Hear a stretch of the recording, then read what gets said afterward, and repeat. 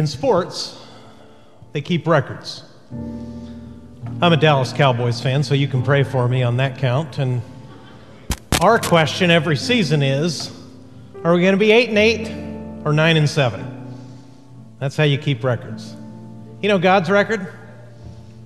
Undefeated. People struggle against him, people resist him, people oppose him, people curse him, people disbelieve him, people disbelieve he even exists. But we've been singing the truth. He's undefeated. And if you're in Christ, you may be defeated many times, but you will win. And that's what we're here to celebrate. So would you pray with me one more time? Father, meet with us now. The restrictions are strange and they can be discomforting. But thank you for these who have come in person. It is so good, even with masks, to see their faces again. To know that I can meet with a little portion of my family of faith on this corner.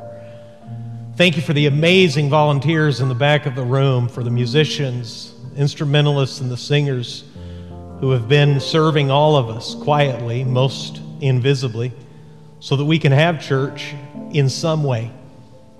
Jesus, we desperately need to hear from you. If we don't hear from you, none of this will count for anything.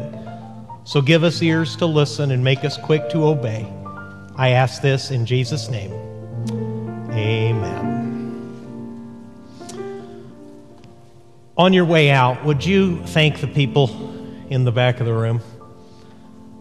They have just been extraordinary. It's actually been, because of the health restrictions and our concern for everyone's safety, there's been a very small group of people serving week after week to put this online.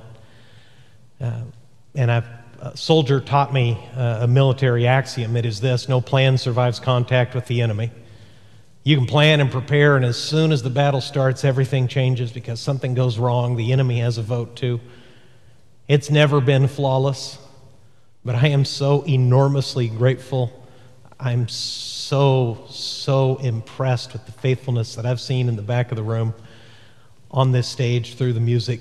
Thank you, and thanks to all of you for being here today. Shall we open the Bible together? Look in Mark chapter 6. If you're online at home, quiet the kids, kick the dog out of the house, and look with me in Mark chapter 6. I get pictures sometimes of people cuddled up with their Bible and their dog at home. Today we're in Mark chapter 6. And we're going to discover something fascinating that may surprise you. You can do exactly what Jesus tells you and get in a great deal of trouble anyway. That's what the disciples are finding out in Mark chapter 6. That you can do exactly what Jesus wants. In fact, you can do what Jesus commands you and get yourself in a great deal of trouble. In fact, you may find yourself in more trouble because you've obeyed him than if you wouldn't have before you met him. Everything changes when you come to Jesus. Because as the disciples are learning to call him, and sometimes their words are better than their obedience, they're learning to call him Lord. And what that means, church, is that Jesus isn't a consultant, he's a boss. And too many people are trying to take Jesus on as an occasional coach and an occasional helper. A consultant does what you ask and gives you the kind of advice in the area of life that you want, where you've asked, and it's really up to you after you've been given that counsel to decide whether you want to follow it or not. Jesus isn't a life coach, he's not a consultant.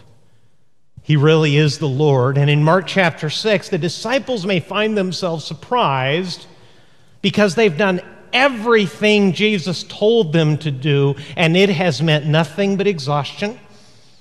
It has meant nothing but surprise.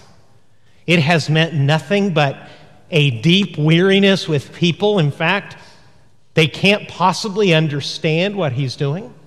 We're going to be toward the end of the chapter, but I want to tell you what's leading up to the trouble the disciples are going to find themselves in Mark chapter 6. In Mark chapter 6, in one of the most famous events in Jesus' life, in fact, an event so remarkable that all four gospel writers tell you about it. Jesus has sent the disciples out in teams to do what he has been doing.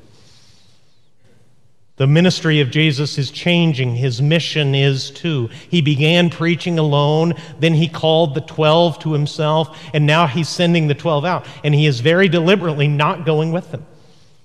He's going out, they're going out to announce the good news that Jesus is here, that all the promises in the Old Testament that you're holding in the Hebrew Scriptures, they're all true and they're all being fulfilled in Jesus of Nazareth.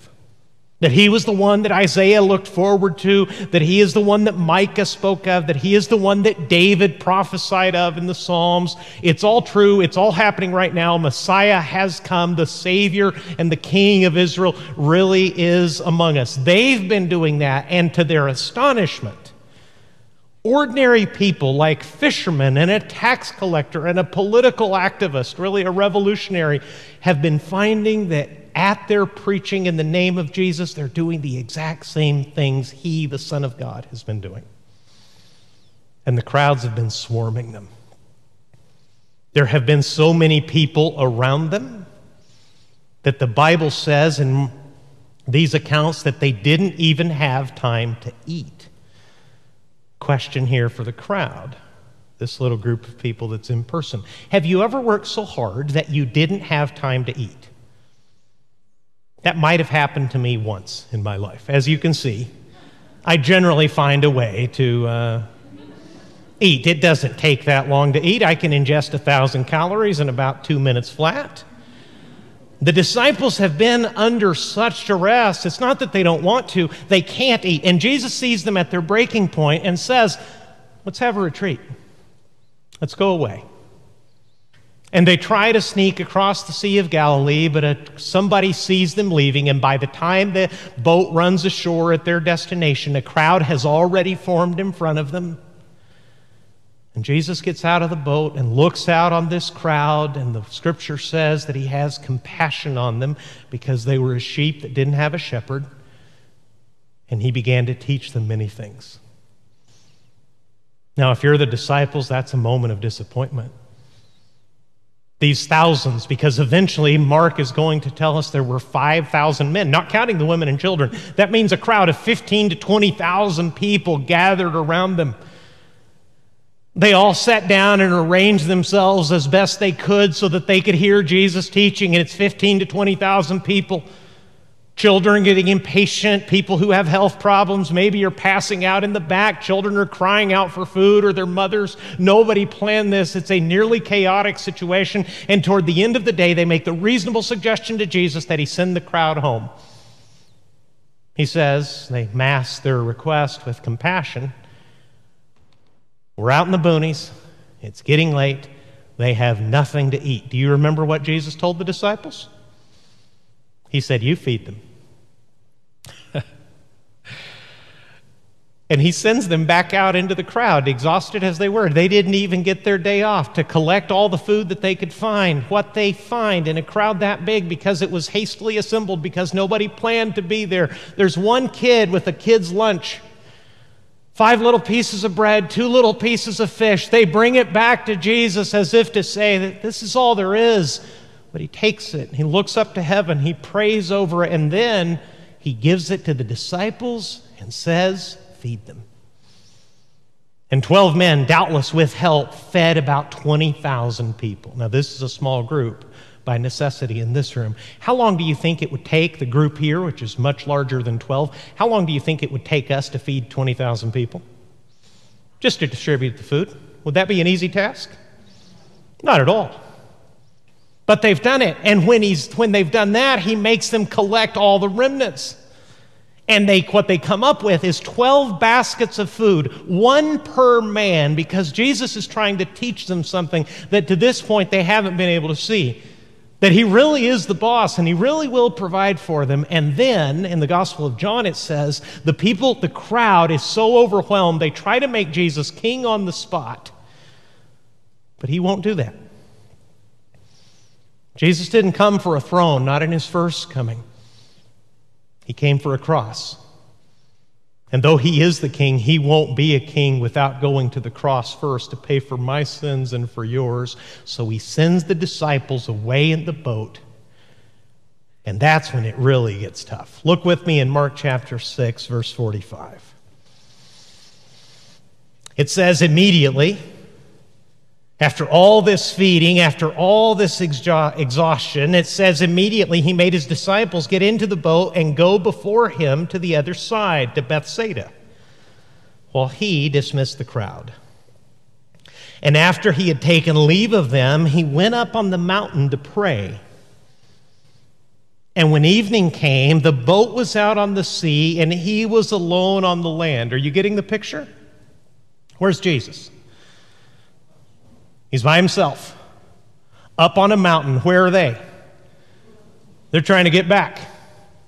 They've worked all night. They didn't get their break. They've worked all day. Now they're rowing through the night, and here's where the real trouble starts. Verse 48, he saw that they were making headway painfully, for the wind was against them. Have you felt like you've been rowing into a headwind for the past couple of months? I have. One translation of this gospel says he saw them straining at the oars. I thought, wow, what a word picture. You see, the simple task of rowing a few miles to go home, that's tedious enough because the boat they were in was not much longer than this stage from corner to corner, not counting the steps. Those of you who have been with us to Israel have seen that. Many of the men in the boat don't belong in a boat. They're not fishermen. They're not helpful.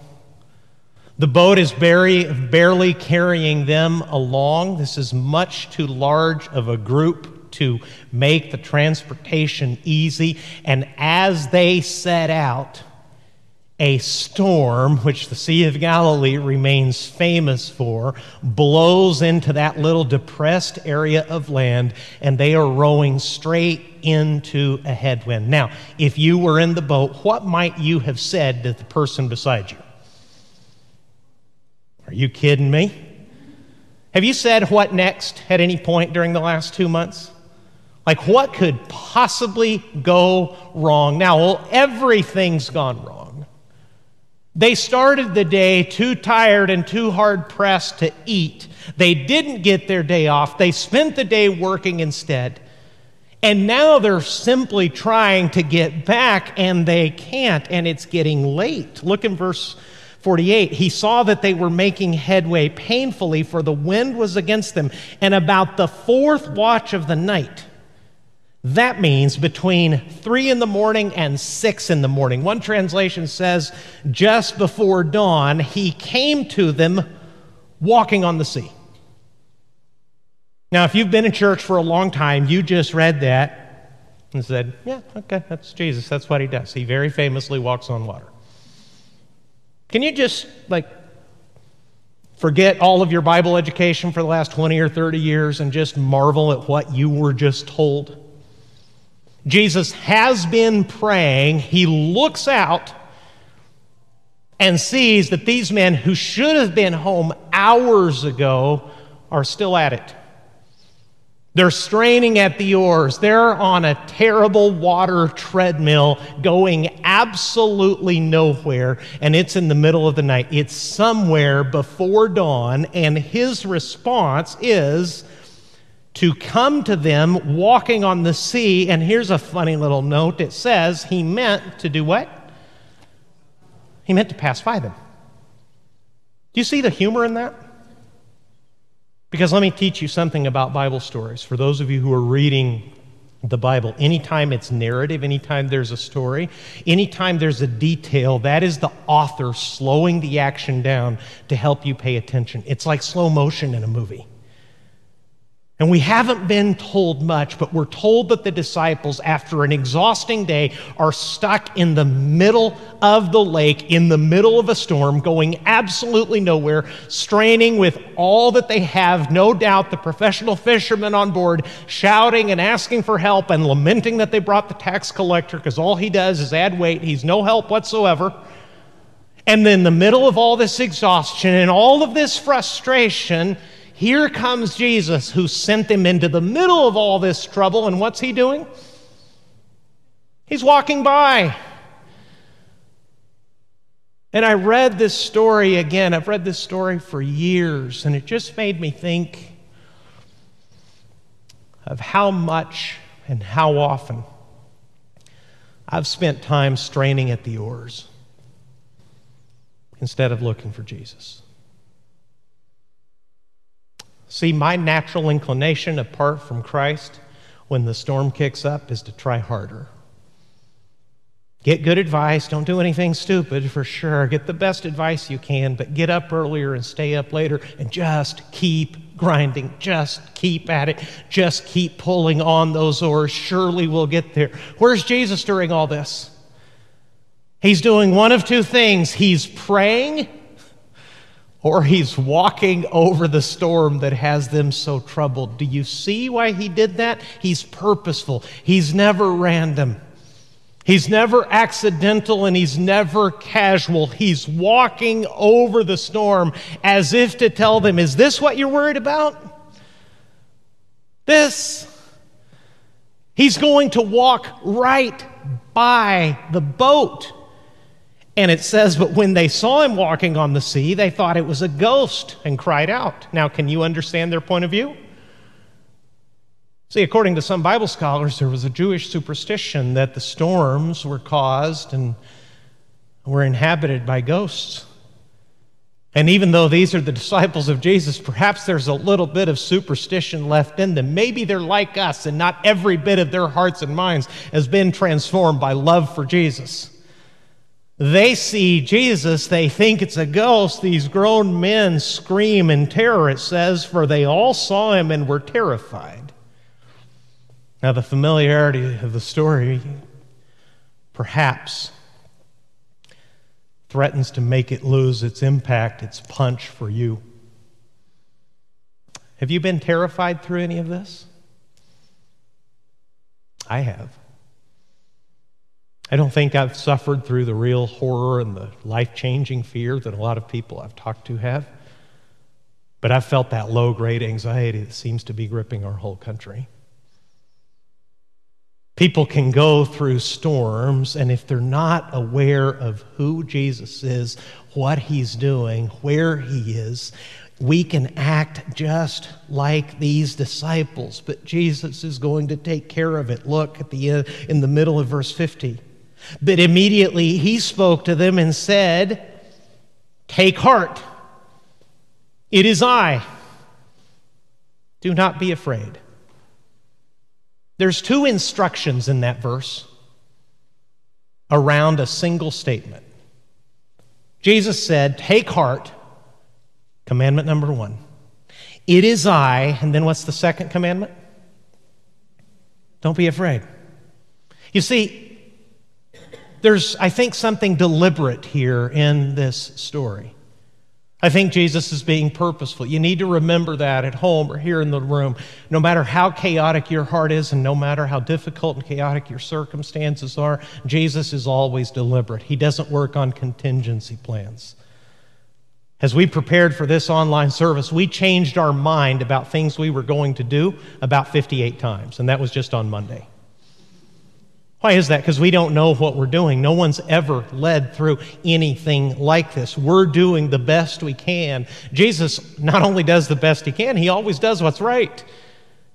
And he says to his terrified disciples, "Take heart. Don't be afraid." And what ties those two commandments together, and the reason you can do that, is found in the statement in the middle. It's a little awkward in my translation of the Bible. Jesus said, "It is I." We would more colloquially say, "It's me." Why did he phrase it that way? For those of you who like the Bible, like to study the Bible on a slightly deeper level, let me share something with you. Jesus almost certainly, from what we can tell, spoke Aramaic, which is very similar to Hebrew. This gospel, though, this New Testament is written in Greek. And when Mark wrote this story in the Greek language, what he wrote was this: "Take heart. I am. Do not be afraid." See the connection? Way back when Israel was in Egyptian captivity, he came to a man in a great deal of trouble and said to Moses, "You're going to bring my people out of Israel." Moses wanted nothing to do with it because he was afraid. He said, "If I go, who should I tell them sent me?" And God said, "Tell them, I am." Jesus is doing things that only God can do. He is dominating nature. He is striding across storms that terrify his disciples. And from the middle of that, he tells his disciples, you have absolutely nothing to be afraid of because I am and I'm here. And that statement is very telling, and I hope you carry it with you in your heart, because the point is this: the storm around us rages and Jesus just is. He just is. He is what? Well, Jesus is praying. See, when Jesus is on the mountain, we're not told about the contents of his prayers, but we're told later in the New Testament that Jesus lives even now to intercede for the people who come to him. Did you know that in all this storm and all this loss and all your fears, Jesus has been praying for you? What's the first thing we do when we get in trouble? We fire up the prayer team, right? All week long, my phone and my email don't stop because people are saying, this is what's happening. I've lost this. I'm going into the hospital. My mother's gone into the hospital. My job has been cut. I have less money. I have less employment. My children are sick. All kinds of needs. And the request is always a good one, a Christian one. Would you please pray for me? Yes, I will. Yes, I do. I have even better news. Jesus is praying too. Jesus, who's in charge of everything, is praying too. He just is. And the point of this is that you don't have to be afraid of anything because Jesus is in charge of everything and he's with you. Look at verse 51. It says, he got into the boat with them and the wind ceased. Wow. The instant he was in the boat, just like that, just like hitting a switch, the storm was over. Another gospel adds that at that moment they arrived at their destination. What is Jesus trying to show them? He's trying to get them in that moment. He showed them they were not ready, as I'm about to tell you, that they didn't have to be afraid of anything because Jesus is in charge of everything and he is with them. At that moment, I doubt they could have thought about it. But what they should have heard, what they should have known is what God promised 700 years before Jesus. Listen to this, Isaiah 43. When you pass through the waters, I will be with you. For I am the Lord your God, the Holy One of Israel, your Savior. That promise was made to Israel 700 years before the birth of Jesus. Jesus makes it and keeps it to you right now. When you pass through deep waters, you don't have to be afraid because I am the Lord your God, the Holy One of Israel, your Savior. I will be with you. But that's not all there is to the story. The conclusion of the story is actually in the 52nd verse. Because though the disciples went through all this with Jesus, the moment he was in the boat, the wind ceased, they were utterly astounded, and now Mark tells you why. For they did not understand about the loaves, but their hearts were hardened. What loaves? What's that a reference to? The feeding of the 5,000. And Mark leaves the story there. He leaves that statement burning on the page to portray to us where the disciples were at that moment. You see, in all of that long day of feeding of the 5,000, all through that long night while he prayed for them, all through that long night while they slaved and battled their way through a storm that he ended at the exact moment he pleased, when he got in the boat and the wind was immediately shut off like a light. They didn't get the benefit of any of it because they had a tough heart. And they could not understand who he was, and they had no idea of what he was doing. You see, and here I think is the most practical thing I can share with you from this story. One of our sayings in the United States is that when times get tough, we need to get tougher. Some people say tough times don't last, but tough people do. Have you heard that? And certainly I understand that. There's some wisdom there. It speaks about resilience. It speaks about courage. All of that is good. Can I give you a different perspective from this story? When you do all that Jesus asks and he sends you into a tough time anyway, what he wants to see from you is not toughness, but tenderness toward him.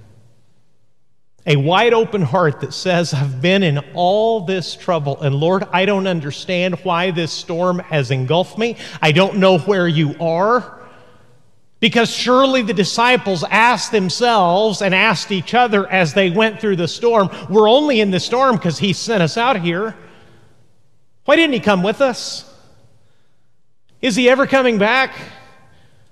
Are we going to be swamped and drowned out here? None of that was going to happen. The storm ended the very moment the one who was in charge of the storm and in charge of everything wanted it to. The question is only whether we are going to trust him.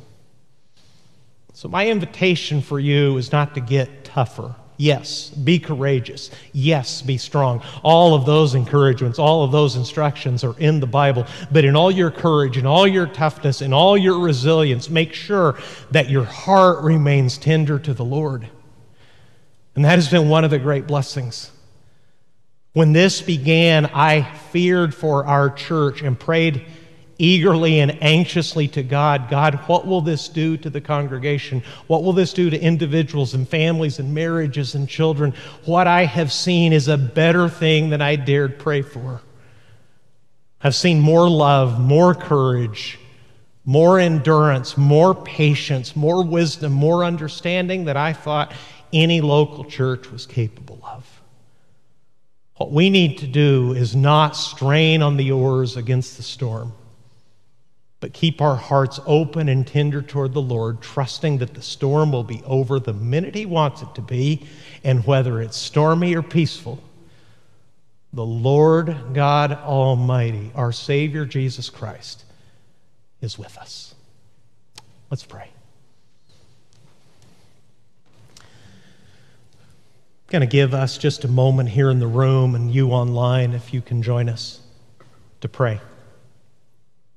Maybe you've been very afraid through this. Maybe your fear has shown up as toughness. You've grown curt and quiet, difficult, distant. Could I just encourage you, please, to open up your heart to the Lord? To tell him that you're going to try to take your eyes off the storm that has so terrified you, and you're going to be tender and open toward him instead?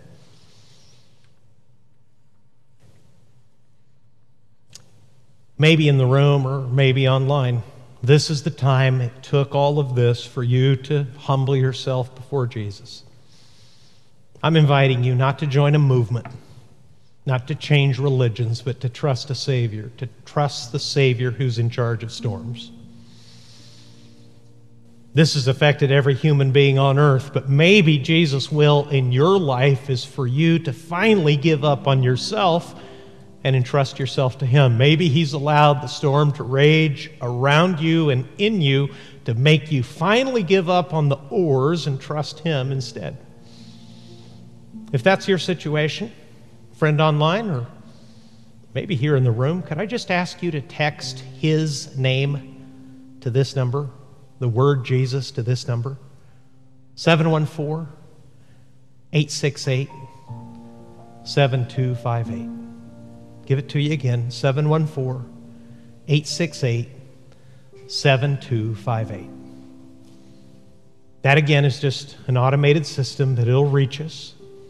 And by sending that text with his name, Jesus, to that number, you'll be signaling that you're trusting him. Or maybe you have a question about him. You need help from him, whatever that is, wherever there you are with him. I'd invite you to let us know. so that we can come around you and pray for you and walk with you through these next few days or weeks, however the storm lasts, and we can trust him together that it'll be over when he wants it to be. We'll close our service by taking time to pray for him. Let's pray from right here, from this corner, out through our city, across our state, across this country that has so much need of him. Let's pray together, church. Jesus, the storm rages on, and you just are. What a humbling thought that as I pray to you, you're praying for me. Thank you. You're praying for all of us. You don't get tired. Your memory's not faulty. You don't change your mind because you have new information or better understanding. You're the Lord. You're our Savior. You're our God. And you're capable of anything and everything. It's all under your charge. And the only thing in this story, Lord, that resisted you were the disciples. You're in charge of everything, and the only thing that opposed you and misunderstood you was not the wind or the waves, it was your disciples. Help us have a tender heart instead and follow you into peace and blessing, or yes, Lord, even into storm and difficulty, knowing that wherever you take us, you're in charge and you are with us. Thank you. I praise you and thank you in Jesus' name. Amen. Well, friends online, this has been the strangest experience. I keep saying it, but I only say it because it's true. For about 2 months, I've been learning to preach to a camera. Now there's actually a few people here, and praise God for all of you. It's just strange. Now there's people here, you look like surgeons or bandits. It's very, very unsettling. But we're a family of faith. And we're not perfect, but we have a perfect Savior, and we love each other, and we love him, and we're going to keep doing that as partners, as brothers and sisters. We're going to carry on for the glory of God and the good of the people around us. Friends online, don't stop praying. If there's something we can do for you, wherever you are, we'd love to serve you in the name of Jesus. There are more needs and bigger questions than I can answer and that I have the wisdom to address, but as best we can, in the name of Jesus, we're here for you. So let us know however you please, online, through the chat, through the social media platforms, by sending me an email, whatever we can do for you. Please let us know, and we will gather in person, as I'm about to explain to the people here in the room, indefinitely, as we're going to open up as much as we can under the guidance of the health authorities. We're going to stay online at 9 and 11. And if you'd like to join us in person, if you're comfortable with that, feel free, if you're local, to go on to our website and make a reservation for this next Sunday. God bless you. We love you. In the name of Jesus, we say goodbye for now, but we're here to serve. Have a wonderful week.